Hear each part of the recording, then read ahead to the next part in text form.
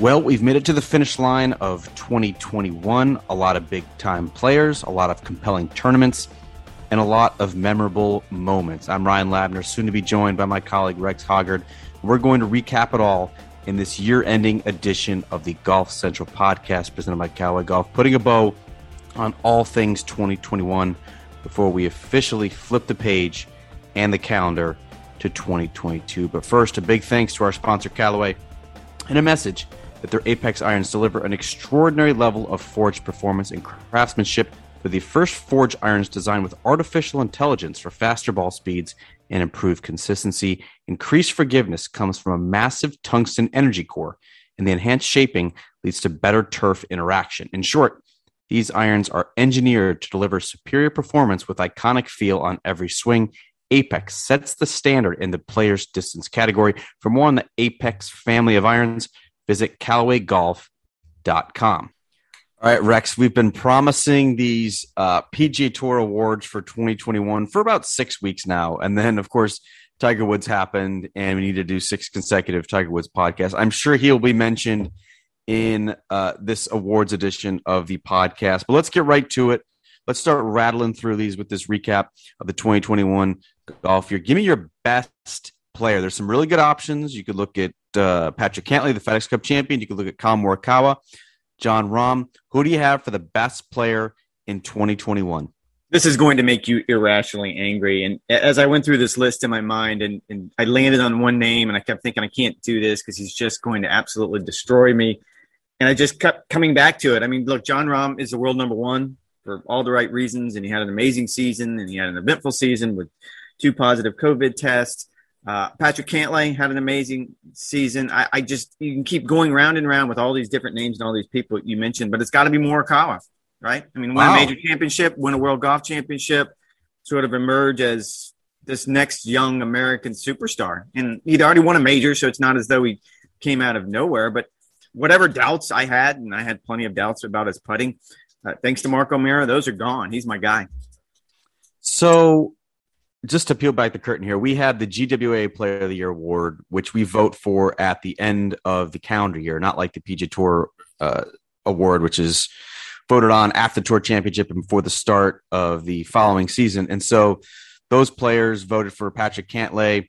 Obviously, I quibbled with that decision. We talked about that on the podcast months ago. Jon Rahm, even though he did not have the most wins, to me, he was the undisputed best player. He led in basically every major statistical category that matters, including strokes gained, tee to green, and scoring average and top tens. The only thing he did not have was a large number of wins. I think you could make the argument that was primarily because of some unfortunate circumstances he had surrounding COVID. That said, so Jon Rahm was my player of the year for PGA Tour. I still think Jon Rahm is my player of the year for 2021. I hear you about Collin Morikawa.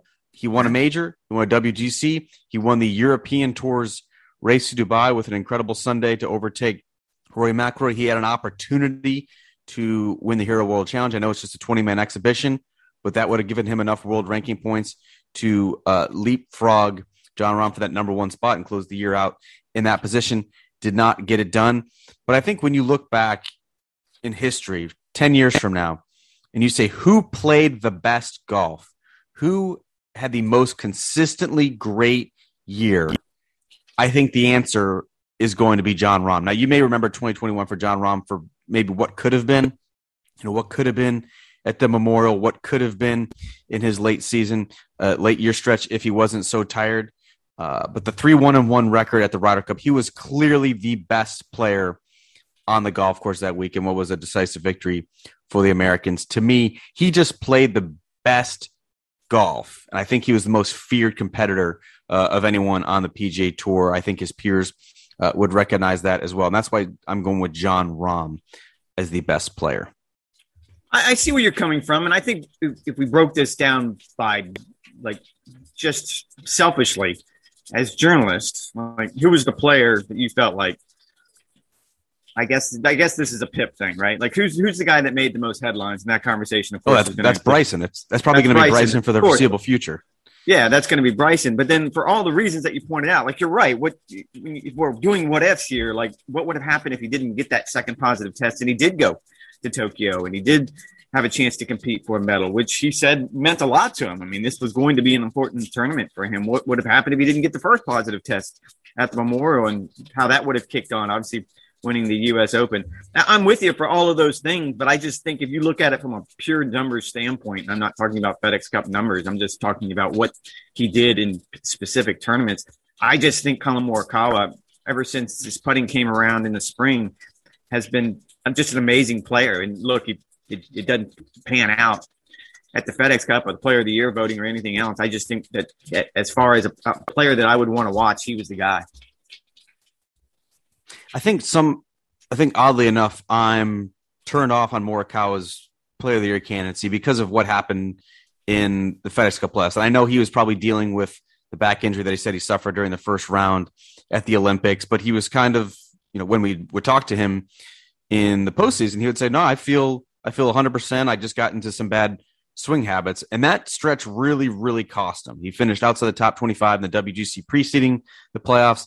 Then he missed the cut, the playoff opener, T63, which was almost dead last at the BMW Championship. And then he was 28 out of 29 players at Eastlake. It did not affect him, obviously, at the Ryder Cup. It didn't really affect many Americans at the Ryder Cup. However, that stretch really cost him. I think when you look at Player of the Year votes, I'll be very curious to see who the GWA eventually names as their Player of the Year, because that stretch to me really, unfortunately, I know it was only 4 weeks, but it kind of diminished what was just an incredible year for Collin Morikawa as he continues to kick on and now is the number 2 ranked player in the world. Best tournament Rex. What was it in the calendar year 2021?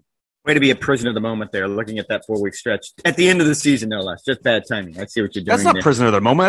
That's 4 months later. I'm not. That's looking in the context of the entire year. That's actually kudos to me for looking at the big picture. I expected you to go straight to the Hero World Challenge and talk about him not getting it done there on Sunday. And the biggest I mentioned that. Yeah. Best tournament of the year was the tough one for me because we always go to, you have 4 options, and then of course there's the Ryder Cup. So in my mind, I'm going over those 5 options, trying to figure out Hideki winning at the Masters was phenomenal. Of course, Phil Mickelson at the PGA. Tough game story, right? Not gonna lie, tough game story. Tough game story. Phil was a little bit easier winning the PGA Championship and a lot of historical stuff going on there. I don't think you're going to like this one. However, I went in the complete opposite direction, just from a pure entertainment standpoint. The Arnold Palmer Invitational, because of everything that Bryson DeChambeau. Look at that. He recoils. He throws his hands in the air in disgust. No, I think everything that Bryson put into that. He's driving par 5 greens. He's getting the crowd whipped into a frenzy. He didn't drive it. He came up like 40 yards short. Oh, exactly. All right, so there. You got me. He came up 40 yards short on a par 5. You're right. It's no good. I'm going to poo-poo all over it. No, it was a phenomenal. And I didn't even cover it. I wasn't there at the hometown event. I'm not even being a homer here. It's just. I'm aware. I wanted to cover it, and Brentley got to cover it. Not pleased. You could have gone out. No, I couldn't. Remember, they wouldn't give me a second credential. Oh, that's right. That's right. Anyway, maybe that's why you're not going to like it. I just think from an entertainment standpoint, because again, let's go down the majors. First, I'll start with the Ryder Cup, and as phenomenal as that was, and I have the Ryder Cup on my list here, so I'm not going to forget about it. It was really a wildly one-sided affair, and not in one-sided in a way that I didn't expect. I'll own it. I made a very, very poor. You definitely picked Europe to win by 4 points. Yeah, and it went the other way in just such a commanding way. I'm not a fan of blowouts, and in this particular case, I will give the U.S. team all the credit in the world. I'm just not a fan at the President's Cup when the U.S. team keeps blowing out the international team. That's just not entertaining to me. And then you go down the list. I think what Collin Morikawa did at the Open Championship was amazing.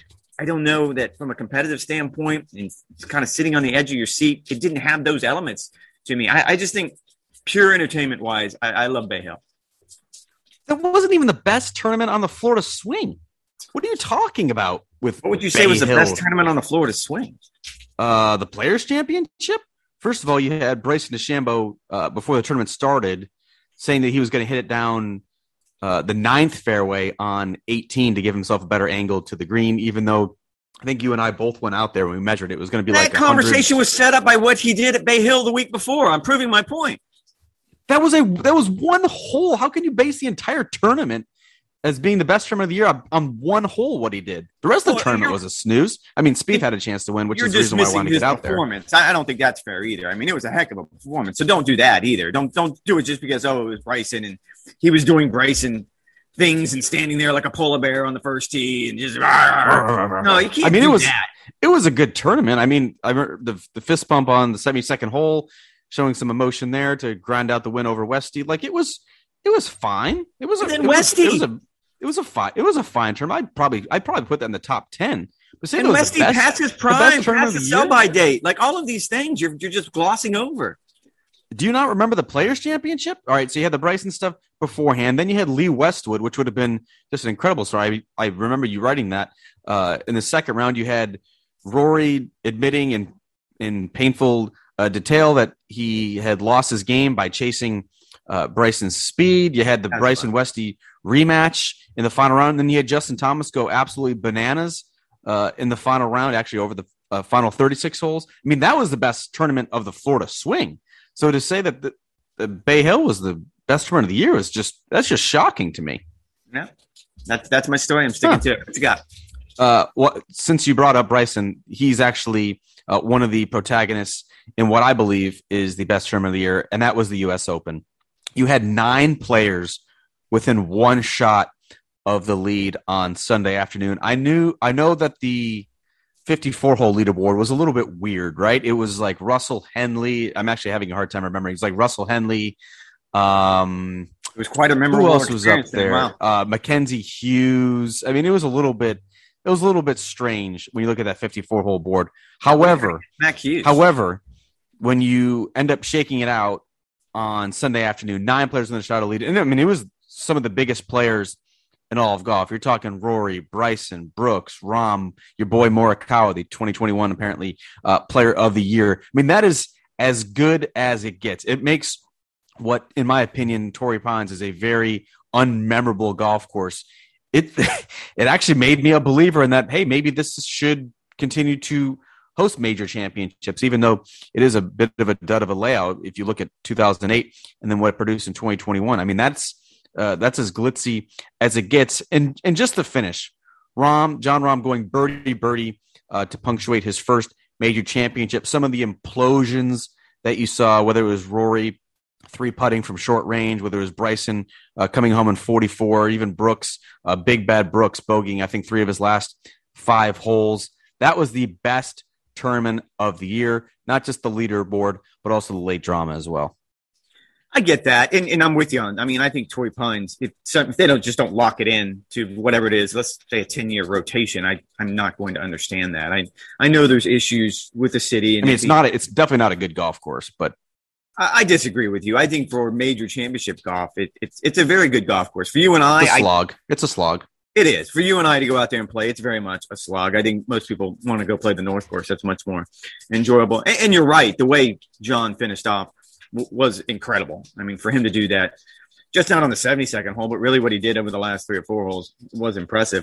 I'm just going pure headlines here. Like, what am I looking for when I'm enjoying a tournament from a journalist's point of view?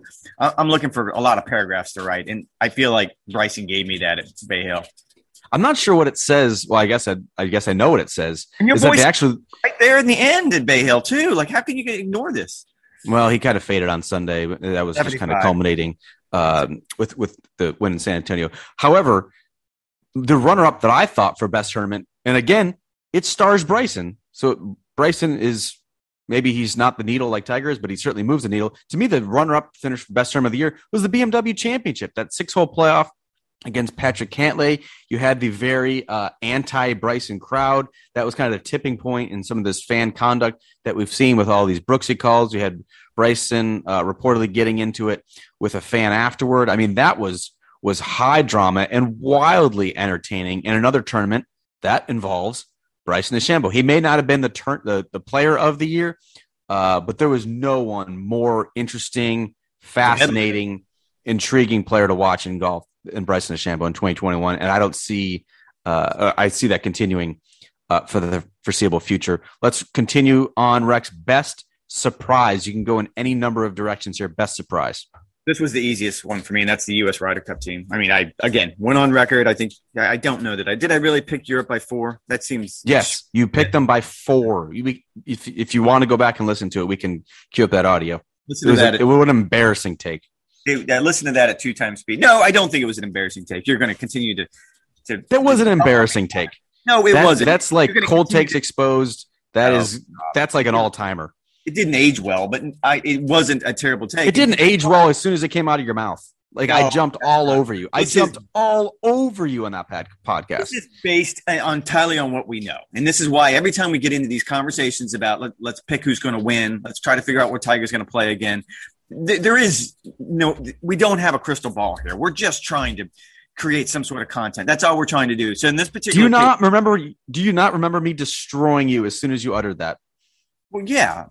But it's based on what we knew. Up to that point, there was no reason. And we knew they were going to get killed. Man, are you going to let me do this, or are you just going to keep jumping in here? We knew they were going to get killed. We did not know they were going to get killed. Based on everything we knew, and based on what the U.S. team had done over the last, decade of Ryder Cups, there was nothing in the cards that was going to suggest that Paul Azinger was going to run through that door. Because the U.S. team simply had not performed. I don't care who you want to go to. I don't care which team you want to go to. Even the Davis Love team that won the second time around, I'm going to actually put that on the Europeans. They probably did not have the best leadership on that particular team. So there was nothing in the history other than just pointing to the world rankings in every single Ryder Cup. You point to the world rankings and you go, well, the Americans should run away with this. And they never did until they finally did. So I'm not going to own that. That's why it was a faulty premise. You were literally just basing your opinion on whatever's happened over the past 20 years. It's the only thing you can base it on. What else are you going to base it on? You weren't looking at what Padraig Harrington did with the fewer captain's picks, not more, which was just a head scratcher of a decision while playing in a pandemic. You neglected the home course advantage. You neglected how good the Americans were playing coming in while the Europeans were slumping. Everyone knew that was going to be a blowout, except you, Rex. That one aged poorly. I'm the only one that picked. Let's go back and check the record on that one. As soon as that came out of your mouth, that one aged poorly. Best surprise, you mentioned being a prisoner of the moment earlier. Advantage. You had a bunch of rookies on the US. It was a wide open golf course. Of course, the Americans were going to dominate, and they did. Oh, there was no. There were volumes written about how Whistling Straits wasn't going to benefit one team or the other. Like, I love your. That was just you writing it because you wanted to make that a story. Go back and look. Everyone was saying that this is not going to be Medina. This isn't going to be Hazeltine National. That Whistling Straits is what it is. It's just going to be a different golf course for the Americans and the Europeans. There wasn't going to be what happened in Paris, the way the Europeans were able to set that golf course up. You didn't have that. You had half the U.S. team that were rookies. And for all of these reasons is why I'm picking them. They're not rookies. It was Xander Schauffele, the gold medalist. It was Daniel Berger who had played in the President's Cup. It was Harris English who had a resurgent year. These guys weren't rookies. Of course they were rookies. They were playing in their first Ryder Cup. Half the team. They were not rookies. They are only rookies by definition, not in actual golf form. Come on. That is the most overplayed storyline, and you know it. It is not. It is an overplayed storyline. I thought those rookies performed quite well, did they not? Patrick Cantlay, how did he comport himself at his first Ryder Cup? I think the entire team played quite well. Because they're not really rookies. They're really one of the best players in the world. It's not like they were diving into the top 75 in the world to fill out this U.S. team. I still maintain that the Americans' B side probably could have beaten that European team. That's how deep they were. They may have been rookies by definition, but they were not rookies in actual golf form. They are among the best players in the world, and they showed it at Whistling Straits. End of story. I mean, I was certainly surprised they won by 19-9. Yeah, I mean that was an absolute stunner. I at least thought it'd be maybe 4 or 5 points on the American side, but to see a most lopsided defeat in Ryder Cup history, yeah, I'll agree with you there. I mean that was a stunning result, but you could kind of see it coming with how Padraig Harrington formulated his team and certainly how they got out of the gates. You mentioned being a prisoner of the moment earlier, Rex. This time I will be a prisoner of the moment. The best surprise for me was Tiger Woods at the PNC Championship. That was completely unexpected, especially when you look at the harrowing images that came out of that car crash in mid-February. You would have thought perhaps Tiger Woods would lose his life. He thought it was 50-50 whether he was going to lose a limb. And for him to play the way that he did, for him to look the way that he did 10 months later in Orlando at the tournament you covered at the PNC was absolutely shocking. Obviously, that's going to ratchet up expectations for 2022. And we did our best on the previous podcast to kind of downplay those expectations, to pump the brakes a little bit. As good as he looked, as sharp as he looked, specifically from inside 150 with some of the speed that he had off the tee. Look, it is a completely different animal to play the PNC with his son than it is to walk 72 holes and compete at the Masters tournament in April. You and I have talked ad nauseum. You think he may go an entire year without playing.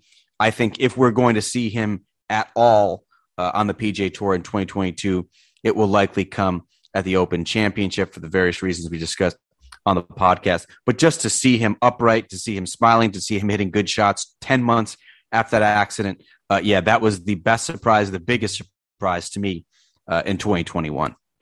I don't think, and again, a year may be extreme, but that's what I got from John Cook and Mark O'Meara. I mean, two guys who spent the week with him, who talked with him, who have been around him his entire adult life and have an idea of what he has gone through and have an idea of really how they had to use whatever, duct tape and super glue and you name it, to try to put him back together for just 2 rounds in a golf cart with his son. And it was amazing. You're absolutely right. I mean, anyone who saw that mangled SUV and read the doctor's reports and the statements from the surgeons. And that's probably only a glimpse of the things that he went through. It was amazing that he was upright, that he could swing a golf club, that he could compete on any level. So I'm with you on that one. We're going to move on. What's your best newcomer? Yeah, Rex, how much percent do you have on your laptop before it dies? I was just about to tell you, I think I've got 19%. So we're moving along. Oh, we're cruising. All right.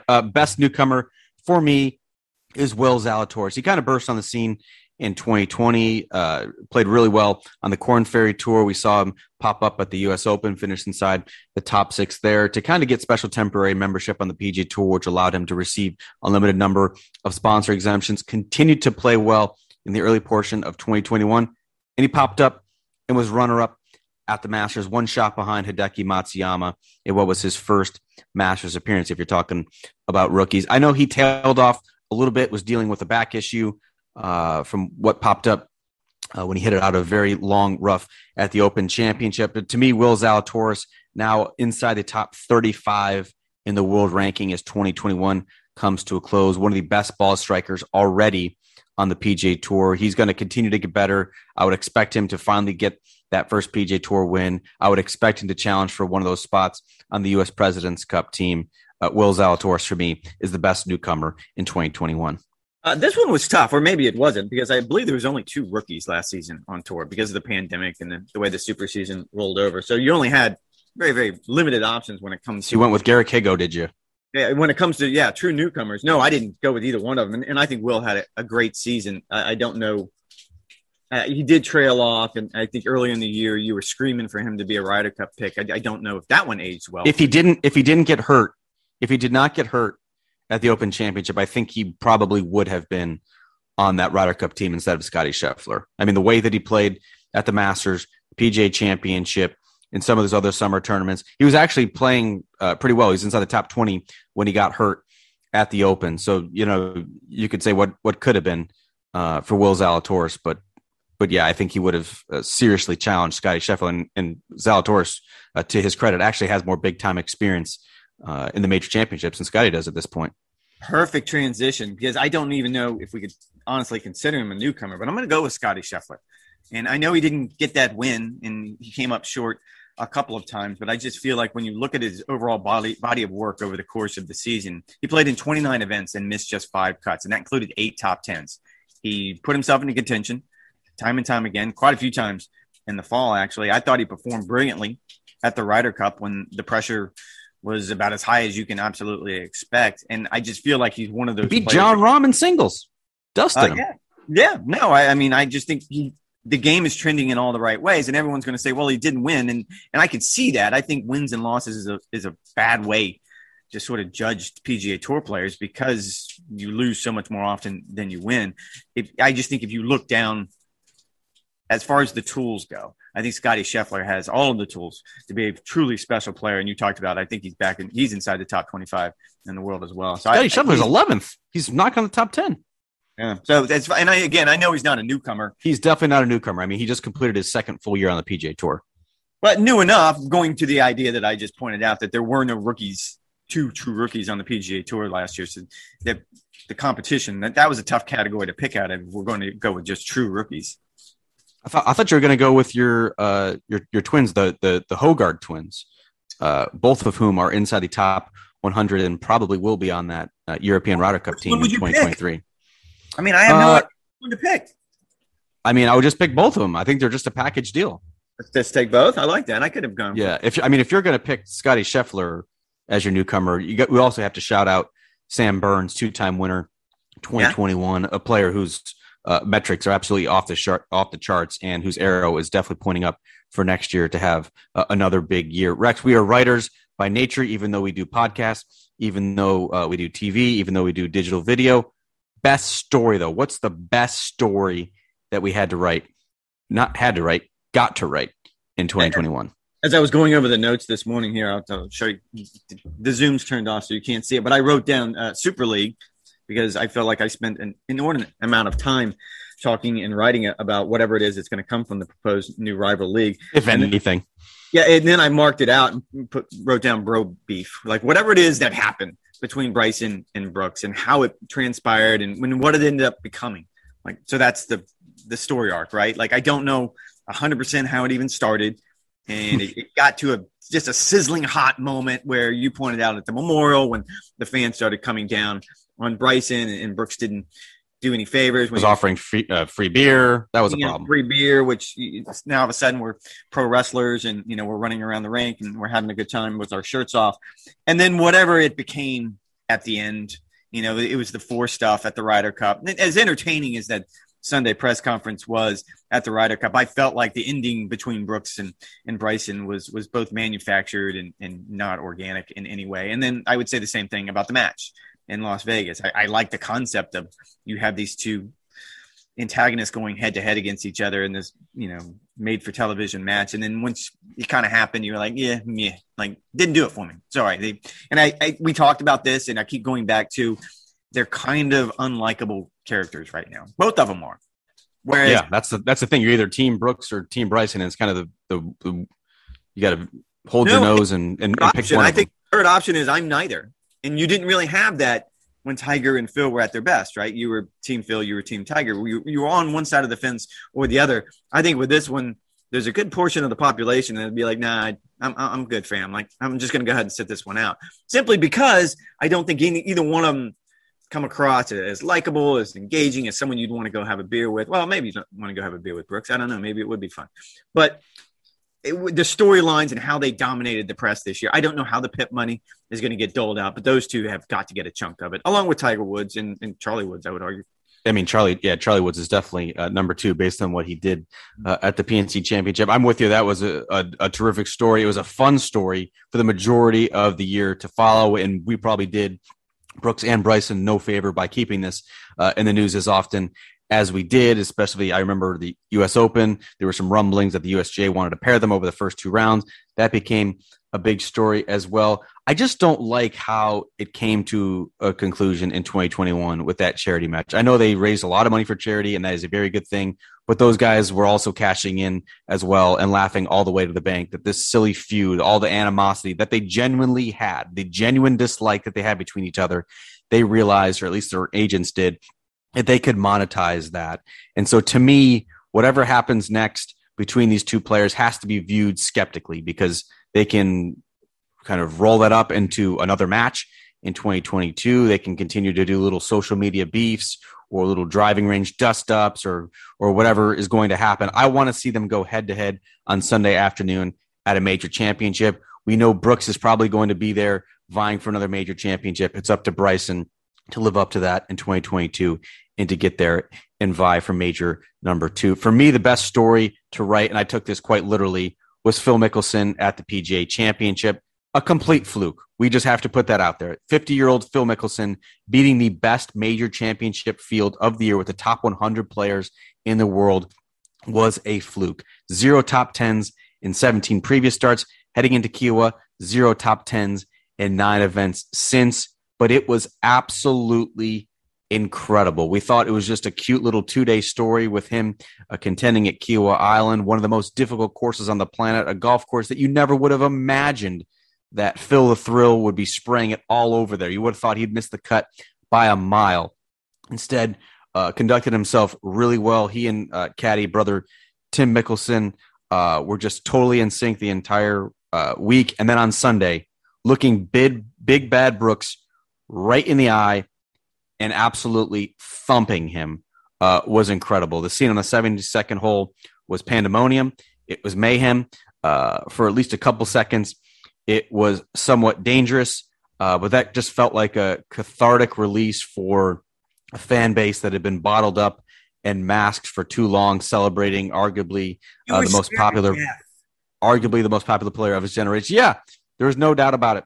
I was scared for a couple seconds. I was on the verge of being trampled. I'm not a large man, and I was basically within arm's reach of Phil Mickelson. And yeah, it was flooded. The police officers were completely overmatched, overwhelmed, underprepared. It was not a good scene. Brooks was pissed because guys were trying to take shots at his knee. Didn't see that happen. Don't know if that actually happened.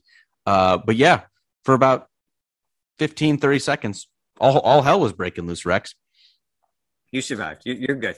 I survived, but I also was literally sprinting through the greenside bunkers to try and find safety and shelter behind the 72nd green. I'm not man enough, or I'm not too man enough to admit that happened. I would give a runner-up to Spieth's resurgence in 2021. I wrote a story in March of this past year, kind of detailing the low point that he had literally 12 months ago, where he was sitting down with his team and said, we need to figure this out, or we're going to have to go in separate directions here. The year did not start off well with a miscut at Torrey Pines, but that weekend off heading into Phoenix gave him and swing coach Cameron McCormick an opportunity to find a swing feel that worked for him, and he was off and running for the rest of the year. Even had a chance to win a couple of major championships at the Masters and the Open Championship. And really a credit to Spieth, the loyalty he showed with his team. A lot of players would have ditched their swing coach.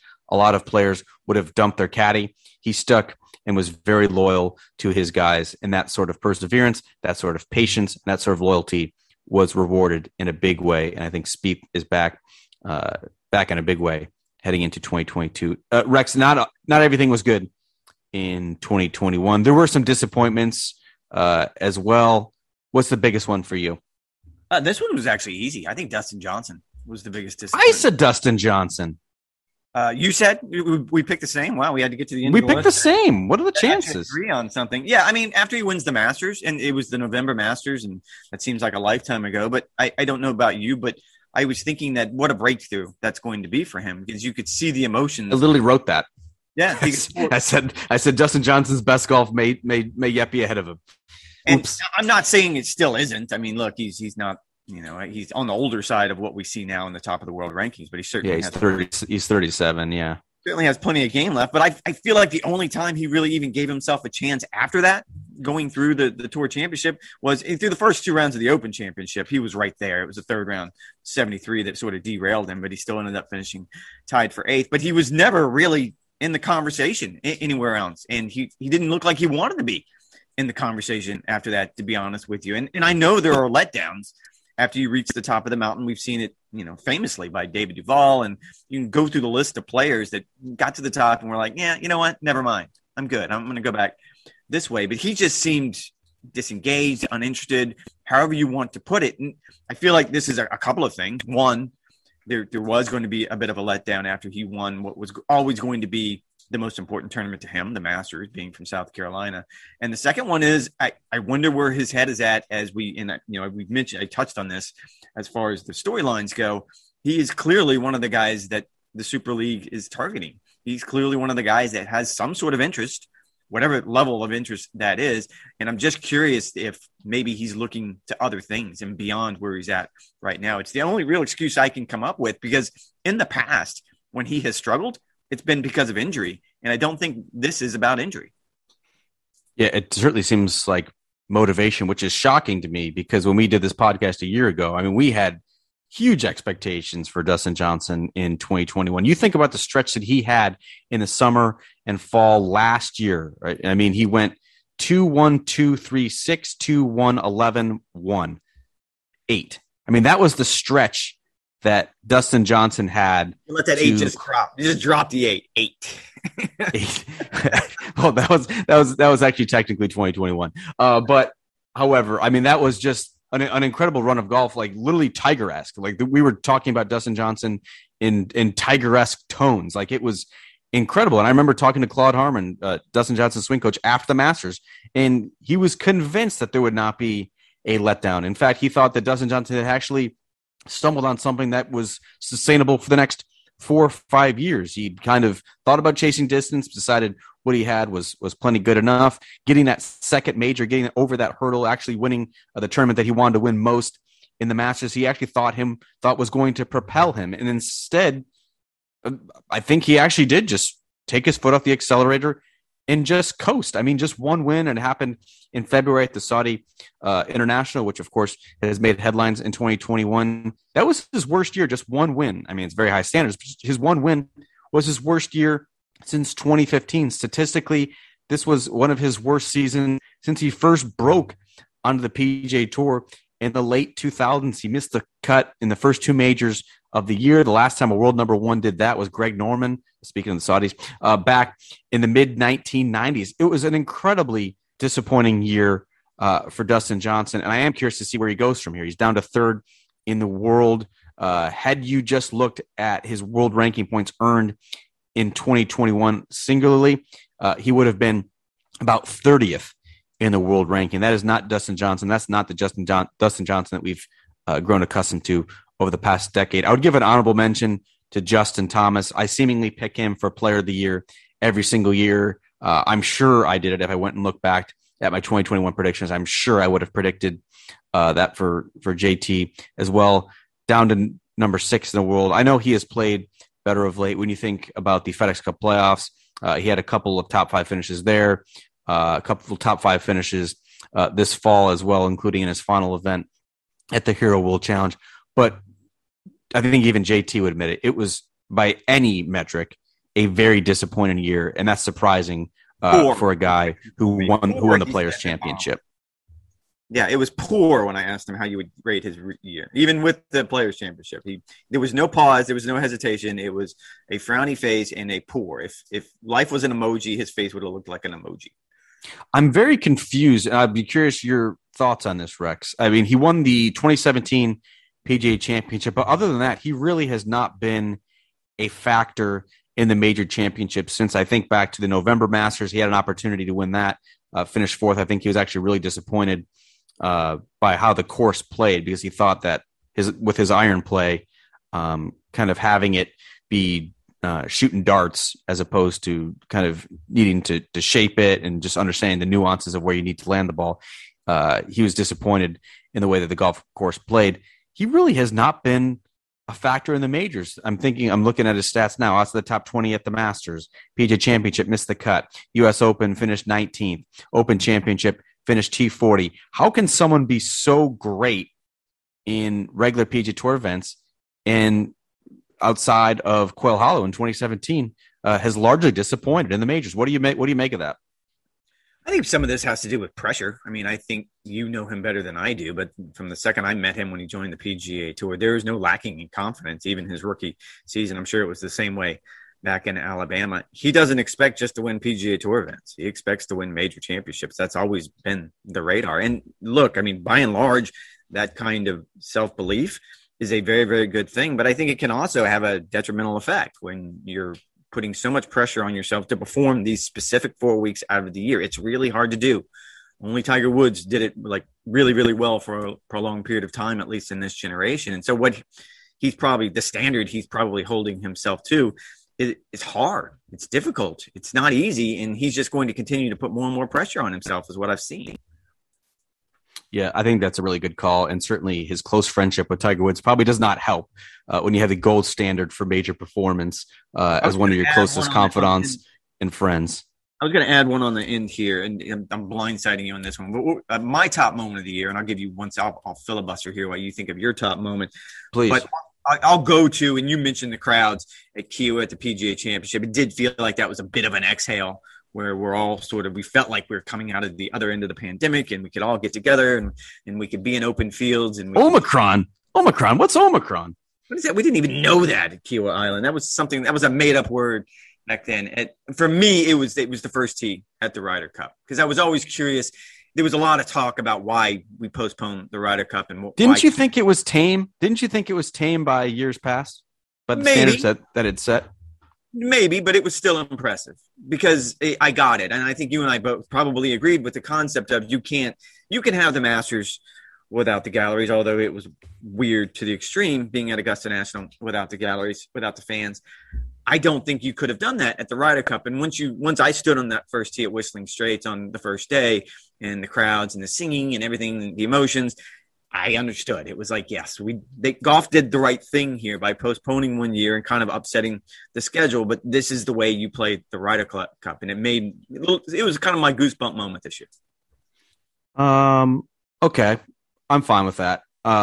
Personally, I had a very interesting year with traveling, probably to the fewest events I ever had, with my wife being pregnant, and then of course my daughter being born. So I honestly was not on the road as much as I normally was. I had severe FOMO, and so I'm very upset about that. Did not get to cover the Olympics, which you got to cover. That was a wildly entertaining competition on both the men's and the women's side. Of course, I did not get to cover the Open Championship, my favorite tournament of the year. However, I know I said that it was a scary moment, because it was, and I even went on TV and said how much hell was breaking loose. To me, that 72nd hole at Kiawah Island is what I'm going to remember feeling the most. The excitement from getting to write a Phil win was quickly squashed by the trepidation that I was going to get trampled to death by guys who were slugging $16 Michelobes, to then the exhilaration that I felt watching Phil's triumph, and the extremely loud roar, one of the loudest roars I've heard on the golf course, when he actually tapped in to win that championship, and then just sitting down to write. It's hard, and I know it sounds geeky.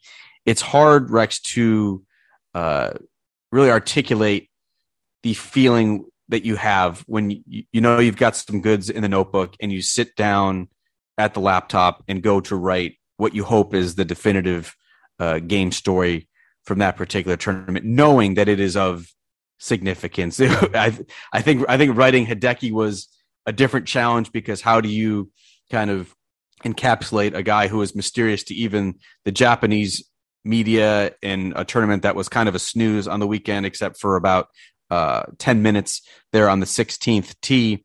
That was certainly a different challenge than sitting down and trying to kind of contextualize what Phil had accomplished at Kiawah. But I think that 2 hours from the 72nd hole to actually sitting down and pounding that out, actually, it probably took me longer than 2 hours. Who are we kidding? To me was my favorite moment of 2021, and what I'll remember from covering this sport this year.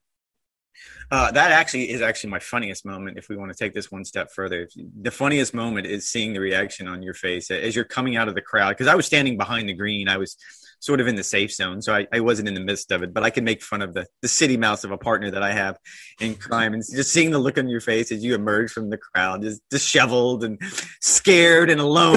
I literally ran through the bunkers. Like, thank God they didn't have a playoff, because it would have been right in my size 11 shoes. You were just scared and alone and confused, and I don't want to be pissed here. Off. That's right. Arms are flailing. Where's the security?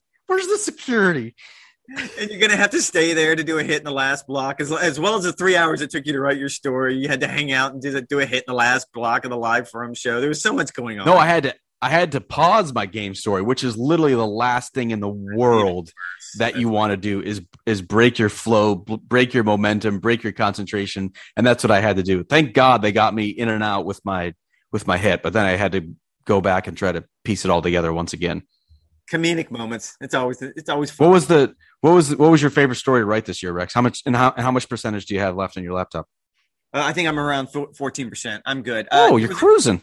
Yeah, we're cruising. There were a couple that I liked. I actually liked writing Phil as well. I mean, try to put that one in context. And look, his longtime manager, Steve Loy, was really good when I spoke to him afterwards. And there was a lot of emotion there. And those are the stories that you really enjoy writing and the ones you want to wrap your mind around. And I thoroughly enjoyed being at the Olympics and writing the story on Xander, more so from his father's perspective. I think Stefan brought so much to that probably we wouldn't have gotten had he not been there. It was such a special moment to him. Someone who grew up aspiring to be an Olympic athlete.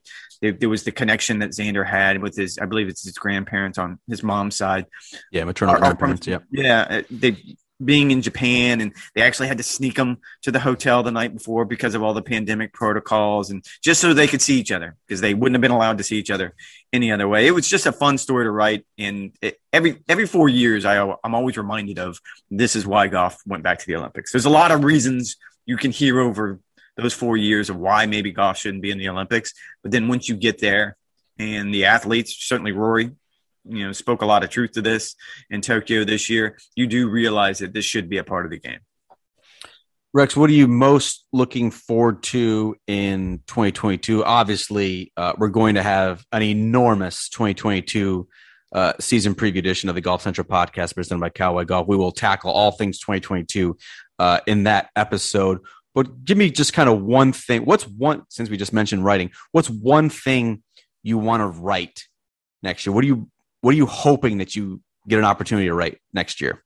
Oh, that's easy. Tiger Woods returns, right, to the PGA Tour in a 72-hole event, and he can walk. And he's Tiger Woods just returned to competition at the PNC Championship. He didn't even want to write that. You mailed it in with 10 things. Actually, I wrote it the 2 days before, and then I mailed it in on Sunday. Just to be clear, yes, I did a top 10 things that I learned. But no, I mean, if he does, it's not going to happen at the Masters. I think we both agree on that. But if he does show up at Augusta, and he's going to give it a go, and he'll hold a press conference. God, the world will be melting down if that happens. It'll be standing room only, and you and I will sit and fight about who's going to write what. I mean, it'll be enjoyable. It's the story that I most want to write. And then the second, and this is a pretty far second, this is way in the distance, I'll give it maybe even a third after Tiger would be 1A and 1B, would be the international team actually making a game of the President's Cup. That's not going to happen. This is just fanciful notions now. Yeah, exactly. I'm living in the fantasy world, but it's got to happen eventually, or I don't know what happens. Does it? I hope so, and I'm a big fan of Trevor Immelman. I think he's going to be a really, really good captain. I just don't know what he can do to change the narrative, to change this disastrous path that we're on with this event. You think Garrick Higo and Eric Van Rooyen and Sung Jae Im are going to go 5-0 and beat an overwhelming U.S. team full of top 10 players in the world at Quail Hollow, which is just going to be set up to be a bomber's paradise. They're going to chop the rough down, make the fairways as wide as possible. Are you actually going to go out on a limb and say the Internationals are going to win this time, just like the Europeans were? I'm at 12% right now, and absolutely not. I mean, this is fantasy land for me, man. I'm putting something out there. A guy can dream, can he? I mean, you asked me my favorite stories. That one would be fun to write.